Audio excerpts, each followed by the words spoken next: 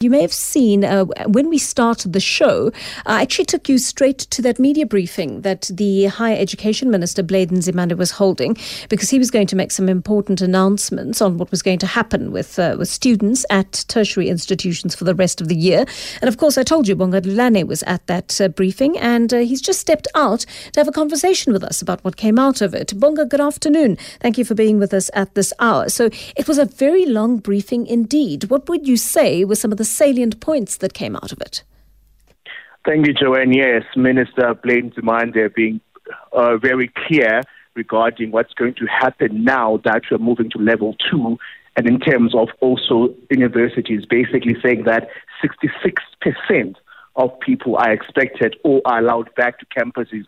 You remember at level 3 it was 33%. So from the 1st of September up to 66% of the total number of students in campuses can be allowed back for actual classes, because most of them have been learning remotely. And then also made a very important announcement that he's very confident that the universities can make up this much.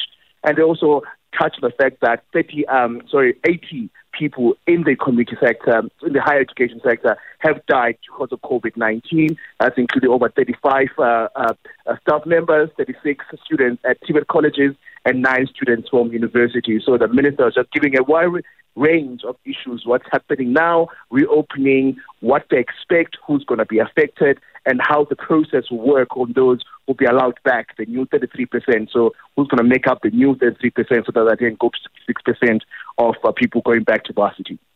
You know, we remember that earlier briefing that Blade Nzimande gave a few weeks ago, in which he spoke about NSFAS's efforts to make sure that a procurement process was going to take place to avail particular students who are struggling to pay their fees with equipment like laptops to be able to work from home. Has anything in that regard been done? He was very angry about also that, Joanne, because there's been rumors, he says, in the media that that tender went out and it's riddled with corruption.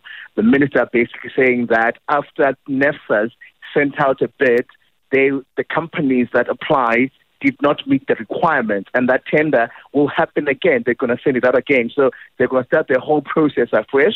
He was very adamant that there's been no corruption when it comes to the laptops of this tender, because it has not begun yet. It might take another month or two, and he was very adamant that he has not interfered in any way with the process. You remember that there was a letter Bonga Dlulane wrote earlier on today about how Nzimande has rules with the Iron Fist, and that he is meeting with his department, whether in the CETA or NSFAS. So he was just giving an update saying that Mr. Dlulane is being used by people with ulterior motives, with nefarious means, and that he was clear that with him, he fights corruption, and that his department, he runs it with people. He's not a dictator and he's not corrupt. So they're just giving us that update. And he was very angry about particularly that, saying that Mr. Dlulane, and these are his words, saying he's talking crap, Honorable Dlulane. So that's what he said. Wow, strong words indeed. And I see that he's also spoken about corruption in regard to these 5,000 NSFAS beneficiaries who are no longer going to receive funding. And he seems to imply that some students have committed corruption. Yes, sure. And you'd say that it's basically corruption, because these students earn more than students who qualify to be a NSFAS. So they con the system, that's what he calls it, or they game the system, because the government's check mechanisms are not really up to scratch, that they know exactly if I'm lying or not, that I need NSFAS. But it was very clear that 5,000 students who are on NSFAS have been cut off. He's saying that if they cannot pay back the money, they would look at legal action, because we're saying they're taking away from students who actually need the funds. So that's why important it is. So he's saying that the government will try the way to find out those who game the system will be held accountable. But he's very thin on the details whether or not this is possible, because recovering that money, Joanne, can take quite a long time. It could also be an impossible task. But they did promise that they're going to find ways to make sure that people who game the system never qualify again, and that they don't do this because they're taking away from students who actually need the money.